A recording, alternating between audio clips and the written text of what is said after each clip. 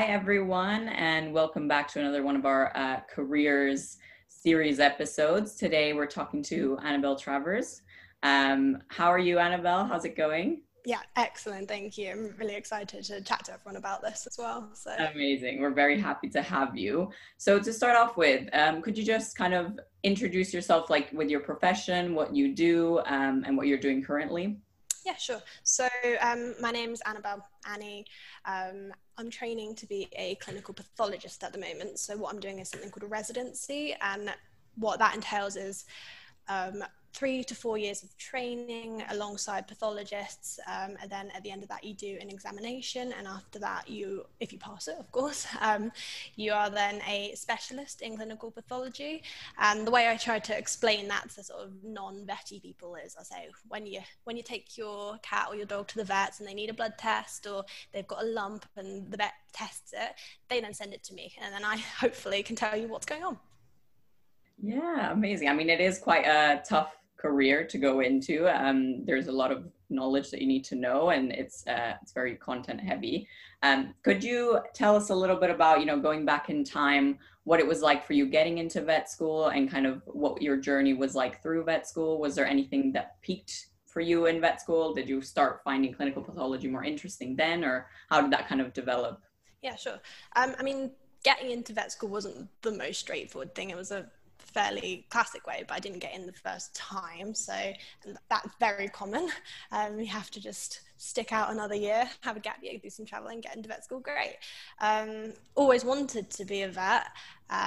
Never really thought much further than that by the time I got into vet school, did the first couple of years.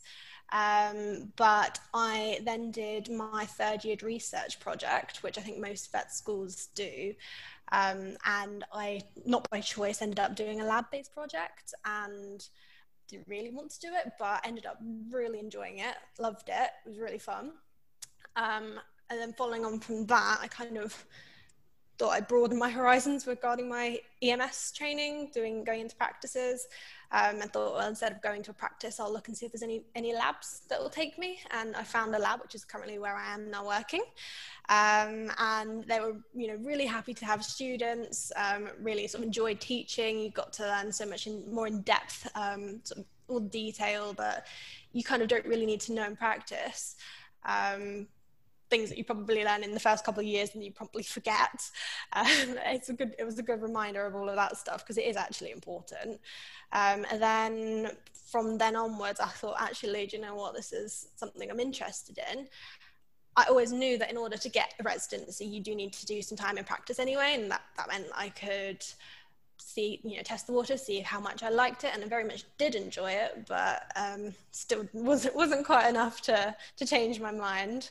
And then going from there, and I basically just pestered the pathologists until they gave me a residency. Yeah. Oh wow. It's nice to hear because I know I start my third year project in September, so it's nice to hear that even if you get something that you're a bit like, oh, because they get assigned to you, don't they? If you're a bit like, oh, I'm not too sure. It's nice that you can actually discover something you really enjoy. Don't discount it too quickly, definitely. Yeah, absolutely. So for you then, obviously, when you sort of were younger and you're thinking about becoming a vet, I feel like you think a lot about the animals and having that day-to-day contact, and then you ended up in a role that perhaps you don't see animals every day and it's not that stereotypical like life that a vet has. Is that something you miss, or something you wish perhaps going forward? I don't know, I don't know, for people that want to have that contact with animals but also really interested in the lab work, can you do a bit of both? Is that an option? I would say you can do once you've done your exams and you're boarded. I do know of pathologists who have sort of got boarded, become specialists, and then decided, you know what, miss the animals, and they'll do a couple of days in practice and a couple of days in the lab each week. And, you know, that's a personal preference, completely up to you. But while training, there isn't really time for that, unfortunately. And like you say, I do really miss the animals, but I'm lucky enough, like, I've got dogs at home. I've just moved out into my first house, which I just bought, and I 100% plan on getting a dog, which I will be taking to the lab with me. I was thinking of getting like a lab. Oh, I love that. That's so cute. I love it. So in terms of residencies then, how did you go about finding one? Was it again through who you knew at the lab? And for people that are listening, like, I think when you're at vet school, you hear a lot about sort of all the grad schemes that are out there, and it's very much, when you're going through vet school, you are like almost pushed towards a career in practice. What is a residency, and what are internships, and what's it like to do what you're doing at the moment whilst you're training? So broadly speaking, if you weren't sort of saying very specifically the ClinPath residency, most residencies tend to require you to do an internship first. So you'll come out of vet school, you might do a year in practice, you might go straight into an internship.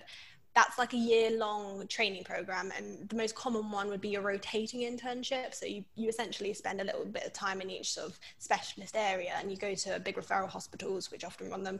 I think maybe some universities do them as well. Yeah, like I said, 1 year, pretty intense, come out with a huge amount of experience, and that does stand you in much better stead to get that residency. And I think a lot of referral centres will take on residents who have previously done their internships, and I know it can be quite competitive, so you'll say have 3 interns for competing for 1 residency. But like I said, very, very good experience. With clinical pathology, it's kind of a little bit different. You don't actually have to do an internship, which is a bit unusual. From what I gather, there is only 1 specialist sort of ClinPath internship available, which I think Bristol maybe does. But, you know, with there only being 1, not many people get the opportunity to do it. So they do take on vets who haven't done an internship, and generally instead of 1 year internship, they just require 2 years in practice. I did 18 months. I was quite lucky, got one quite quickly. And I think that is down to being really keen, pestering the pathologists. It's who you know, like you say. I kind of went on LinkedIn, connected with a whole bunch of pathologists, like messaged them, asked their advice. A lovely, actually, histopathologist, anatomic pathologist, who works at Nationwide, called Alison Lee. She's a superstar. I managed to connect with her through, I think, the Vets Day Go Diversify page on Facebook, and she sent me this big, long Word document about like things to consider, preparing yourself for an interview for a residency, you know, all that. And I think that really helped me. So just knowing people, and it's quite a small world, so it's quite relatively easy to kind of force your way in and get to know these people. But you do kind of then need to know what you want to do. You have to be quite set, like, I want to do pathology, otherwise it's kind of no point. Yes, definitely. And I really like a few points that you touched on. I think it's quite interesting, because you said that you did quite a bit of, well, some pathology when you were a student, which I think some people don't consider. I think now some vet schools are making it kind of a requirement to do at least 2 weeks of pathology, but that includes a huge scope of things. I personally did 2 weeks at labs, and it's not something I'd considered before, but I enjoyed it so much. And the pathologists were really probably the most fun, like, loving people I'd ever met. They would take these 2-hour-long lunch breaks, sit all together, and just like have this big, you know, just love what they do, don't they? Yeah, they just were inspiring.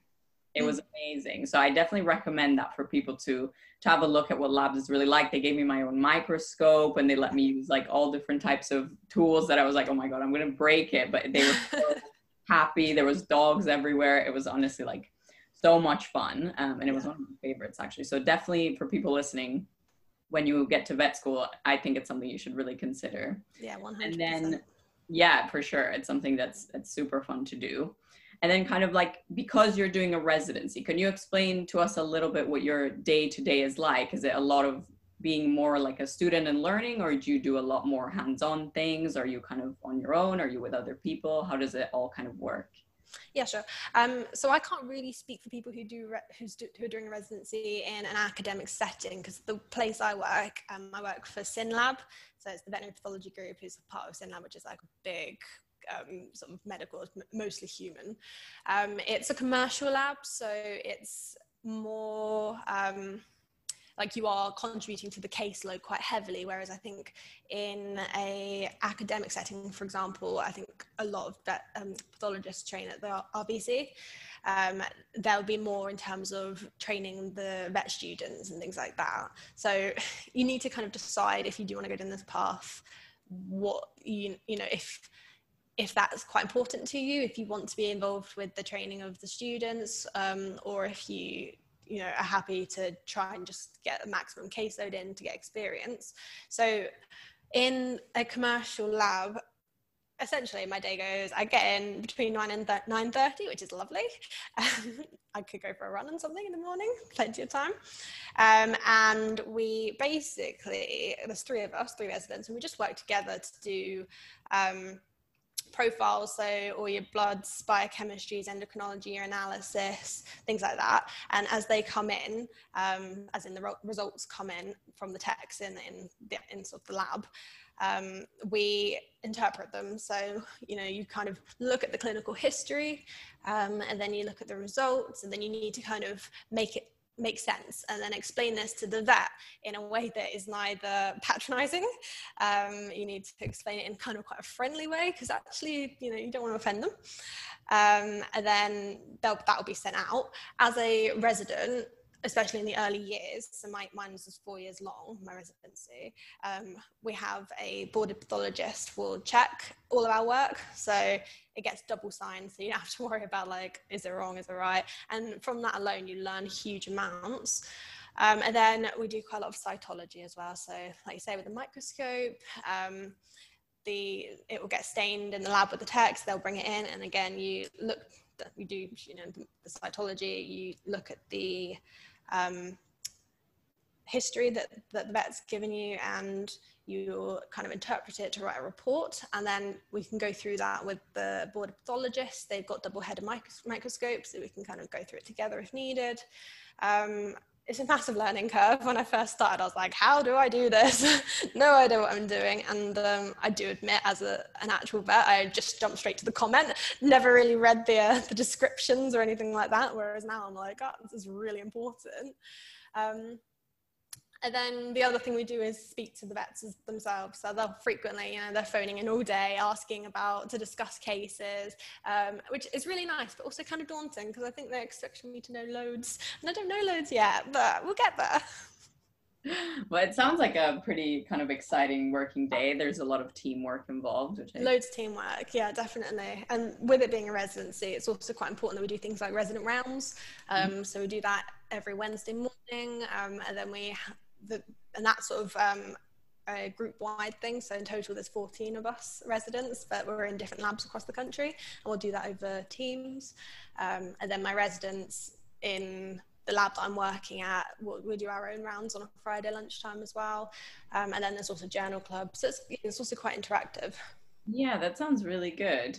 You mentioned before that you kind of had to reach out to a lot of different people and kind of do a lot of networking, which I think is a really good point to keep in mind with vet kind of profession in general, because it's so small and all vets seem to be connected in some way or another. So it's really good to start even early if you have some ideas of a placement you want to do. Some of the coolest kind of EMS that I did was because I reached out to someone, even just writing them in, an email, and you will find that most vets are very keen to kind of teach and to help other vets out. So that's really good. But you also mentioned that you kind of had to be very decisive about, yes, pathology is 100% what I want to do. How did you kind of get to that point? Because I think I'm quite an indecisive person myself. I think some people might be thinking, wait, how do I know? How do I know? How did you kind of know that you were like, yes, this is 100% pathology, let's go? How did that happen? I think it was after my first year of practice. I was like, this is, I loved it, but there were also parts which was a bit rubbish and things that they told you about at vet school, but they didn't exactly elaborate on it. You find out of yourself very quickly, things like the financial constraints and having to manage other people's finances. I don't have to do that anymore, it's great. That was quite stressful in itself. I would say that, I mean, cut to the chase, pay is better. So that is, you know, vets themselves don't get rewarded as much as they should anyway, you know, for the amount of work that they put in. And most vets don't really seem to mind that, but yeah, I think it does come into play. Obviously, whilst you're in the residency, you're going to go for a relatively good pay cut, but, you know, it's worth it in the end, I would say. And then work-life balance as well. I like doing other things. Like, I don't want being a vet to define me personally. It's my career, but it is also my job. I have other hobbies. I have horses. I like to run. You know, I'm also a qualified personal trainer, and I quite like to do that in you know, a bit of spare time as well. And although during the residency, maybe you don't get quite so much of this spare time with all the reading and revising and things that do need to be done.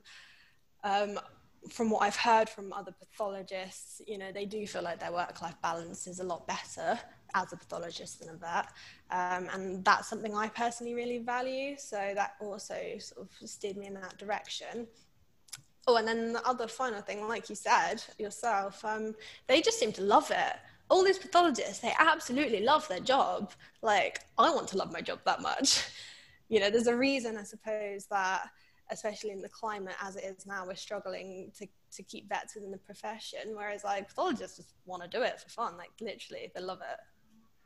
So I want that. That's so nice because like you're saying, you don't want being a vet to be your whole life, but the part of your life it does take up, you want to have that passion for it. And like you say, people were sort of leaving the profession because it's perhaps not all they seemed, and to know you're on a pathway doing something you really enjoy and you can see other people doing it and having that positive sort of like feeling of like job satisfaction, that must be like really, really nice. It sounds like you do a lot of other things outside as well, which is obviously really good for like your mental health and making sure you do have that work-life balance. So what are perhaps some of your top tips? I know you've only recently graduated as well. So for students as well as people who are at sixth form and working their way into vet school, what are your sort of top tips for making sure you always have that time and set time like to go to the gym and go for runs and be with your horses and things like that? For me, it's all about routine and also having boxes to check. So if I say that, oh, I think I might go for a run in the morning, I probably won't go for a run in the morning. But if I sort of plan my day in advance, say I'm going to go for a run, then I'm going to go for work, and then I'm going to do the food shop, and then I'm going to do this, I like kick myself if I miss something. And then at the end of the day, you feel really good that you've managed to check all these boxes off and you've been quite productive. Whereas obviously if you kind of go, oh, do it later, just doesn't happen, then you feel a bit rubbish. So I think that's quite important. Also selecting your job quite carefully as well. At the moment, for people who are recently graduating, there's so much option. Literally every single vet practice is looking for a vet. You can take your time. Don't go straight for the first job that, you know, offers you a job. Find one that you think that will fit around kind of the lifestyle that you want to have, whether that's doing out of hours or not. Some people actually really enjoy doing the out of hours if they want to do sort of emergency medicine. I did out of hours in my first job for the first 8 months, and you know, it was very stressful, but I learned a huge amount. But it does kind of ruin your evening a little bit. So it depends on really how many other activities you really want to fit into your day. I do think it is quite important to spend time outside though.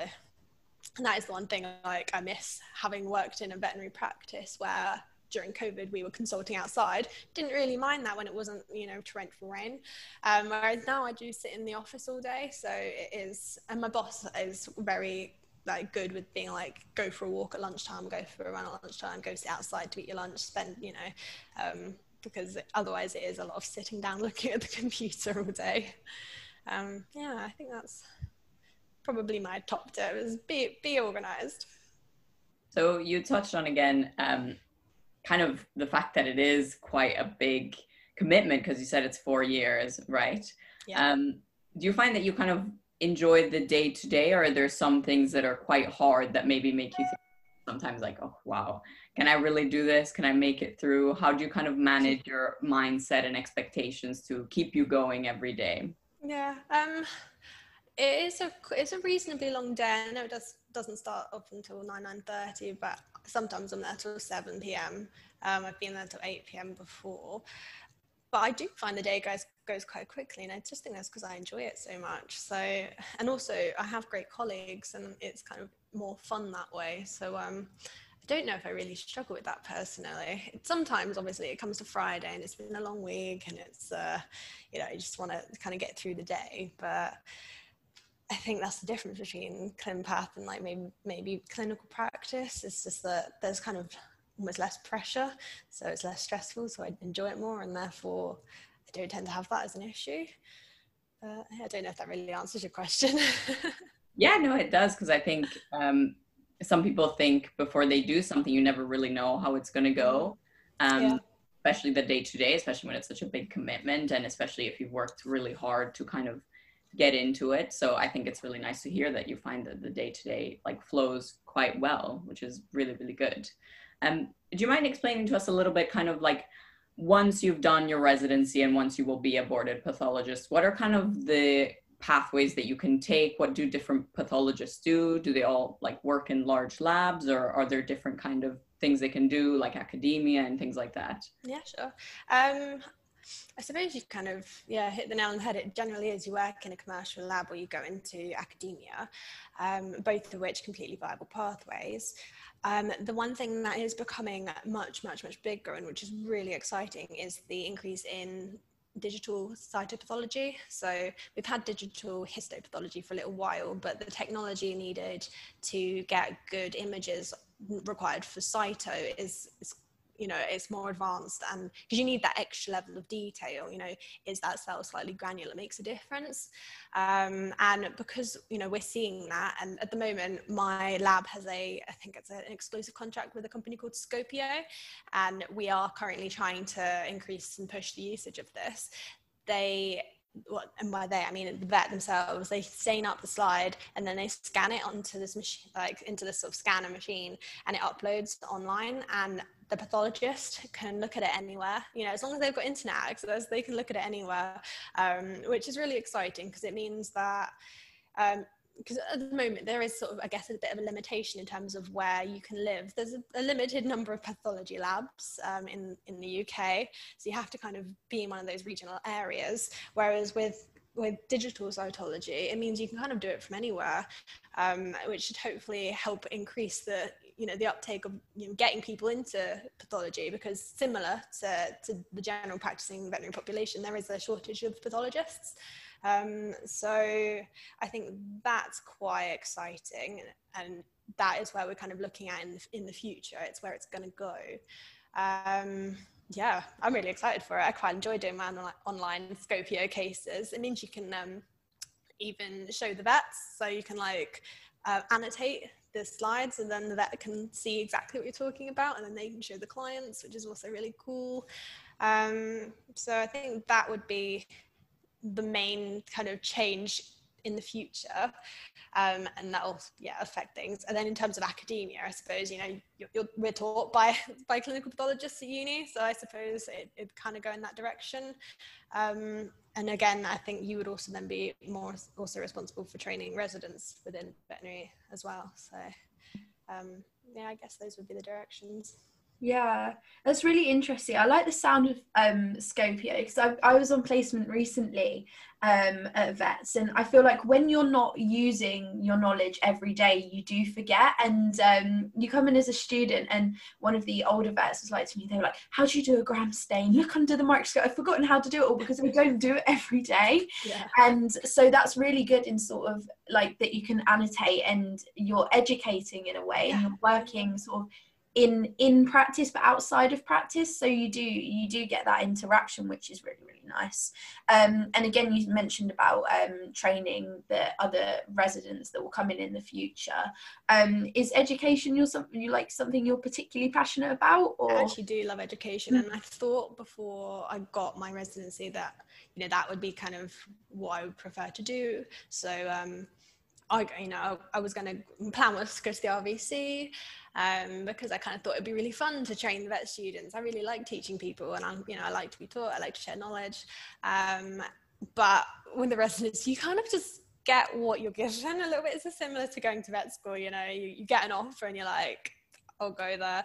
I did have an interview at the RVC as well, but I'd already been offered my residency at VPG, and having already, you know, visited, and I knew I'd really like it there anyway. So, you know, the loss of that didn't bother me too much. And like you say, you can always go into education, academia after you know, become boarded. So I don't think it's a massive loss. And like I said, we're really keen to have vet students. So I would definitely encourage vet students to come. We have them every now and then, but it should happen more often, especially with COVID lightening up. So I think I kind of get my opportunity to teach and to kind of be more interactive then. So I think I missed out too much. Yeah, that's amazing. I think, as I said, pathologists are some of the friendliest people I met. So it's definitely going to be a fun experience if you go. And actually, one of my university professors, one of the pathologists we had, he was literally everybody's favorite lecturer. Even if people didn't love pathology, they were still like, oh my God, he's the best. Yeah. It was just really good, and it was really fun. So you mentioned that there was like quite a learning curve for going into pathology kind of as a resident. How did you kind of manage that? Because is it just that you spend a lot more time studying, or do you do it as a group, or do you just prefer learning through experience? How did you manage that kind of big change in learning? Because I feel like that's what a lot of people are going to be doing when they go into vet school. It's going to be a massive change in their technique of learning. Did you find that you had to change the way that you were learning? Yes and no. I think a lot of it's just down to waiting it out. The longer you're there and the more, you know, you're in that environment, it becomes normal, and you just don't question it anymore, do you? But it is a bit odd, because I went from being in practice where everyone came to me. I was often the only vet there, you know, I had to make huge decisions, and then I'd go into my residency as a brand new baby resident. Like, I knew nothing in terms of pathology, and it was a little bit daunting. It was like, oh, I'm this small, tiny little fish in this massive pond. But actually, you know, everyone's so lovely, and you can look back on how much you've learned in such a short period of time. And when you've got these mentors as well, who they give you all this reassurance and this praise, it really helps. So yeah, not too much of an issue, thankfully. Yeah. And also, the jump to going into vet school is not scary. You think it's scary before you go, but it's so much fun. You meet all these new people. Everyone's in the same boat. I think the difficult part when you move into practice is often you're the only new grad and you feel a little bit alone. So it is important to have, you know, to make sure that the team that you're going to be with is going to be supportive. A supportive team is like 100% the best thing you can look for when you start practice. Definitely. And that must be nice for you as well, sort of going into pathology, not really knowing anything, but then also having other sort of residents alongside you that you can work with and you can learn from each other. That's something when I was at sixth form, I was sort of the only person in my group of friends that did biology and chemistry. And then I went to vet school and everybody's doing the same thing. And I never really sort of benefited from group learning before and sort of learning from each other. So, yeah, no, that's really nice that you have that. Because like you say, I suppose if you sort of graduate and go into a job where you're the most qualified person in the practice at times, but you've only been out of vet school for like 6 months, that can be quite daunting. Yeah, and it happens too often. Yeah, no, it sounds like it, but yeah, I think that's a nice place to sort of finish up, really, that it sounds like you're doing what you really do enjoy and what you are passionate about, and like being 2 years out of vet school, it's nice that you found that and you have that already, and you've got lots of sort of things to look forward to, and you can get yourself into a bit of a routine and have a bit of a work-life balance. You sound like you've got it all together, and like it really, I'm so lucky. Like most residents have, like, you know, a lot of residents have been in practice for 10 years plus before they decide to be a pathologist. So it's never too late. Never too late to just, you know, just think, I'm going to try and go down a different path. And I'm actually quite young to be doing it, and like you say, I'm really lucky that I've kind of made that decision quite early on. Yeah, no, definitely. What are some of your top tips for sort of helping people, well, not sort of helping people make that decision, but for people that are like, oh, I do have an interest in that? I know you mentioned using like LinkedIn for networking, and that's how you found where you're doing your residency now. What are sort of your top tips for reaching out to people in the profession? Because I know some people might find it quite intimidating. That is, yeah, and I was one of those people. I found it really intimidating, and I just kind of had to do it. And I think I was quite lucky and almost pushed by my boyfriend, who is just really good at this sort of stuff, and he telling me about all these connections he's made. And, you know, I'm like, oh, I don't really want to bother them. I don't want to annoy them. But not one person has, you know, either failed to reply, even if it's a couple of days later. They've all been really friendly, and they've all been really engaging and really happy and keen to kind of foster and encourage, nurture this kind of passion, because I just don't think there's enough people who are that interested. And so many people used to be like, oh, you want to do pathology, really? And I just don't get it. I'm like, yeah, why don't you? It's amazing. It's great. So I think just not being afraid, asking, and I am more than happy to answer and field any questions from anybody. Just, you know, drop me a message, an email, anything, find me on LinkedIn, Facebook, whatever. More than happy to answer questions, more than happy to try and arrange visits to the lab. So yeah, I just think just ask. You have to ask. If you don't ask, you don't know, do you? Yeah, for sure. And I think that's something hopefully people will see from all these interviews that we've done, that everybody who's kind of gone a little bit on a, you know, different path has done so by just reaching out to different people, and just every random meeting and opportunity came along because of meeting someone else that was doing something they found interesting, or getting together with other people. So I think this culture of reaching out and kind of bringing the profession together is something really positive. And yeah, I've definitely done that many times when I was kind of like thinking about what different things to do, what options were there. People have even been as kind as being like, oh, well, why don't we have just a Zoom chat and we can like talk about it? Like, I can hear what you have to say. It's some people go really out of their way. It's crazy. So and they're more than happy to do it. Yeah, then that's why. So people don't be afraid to reach out. Vets are usually very friendly. So yeah, make sure you reach out. And yeah, it was really good to talk to you. You've given us a lot to think about, and it's a fantastic profession. So hopefully we'll see the numbers go up in pathology. So. Yeah, definitely. It sounds fantastic. So thank you very much for joining us, and I hope everyone listening has really enjoyed this episode. Thanks again. Thank you. Thank you.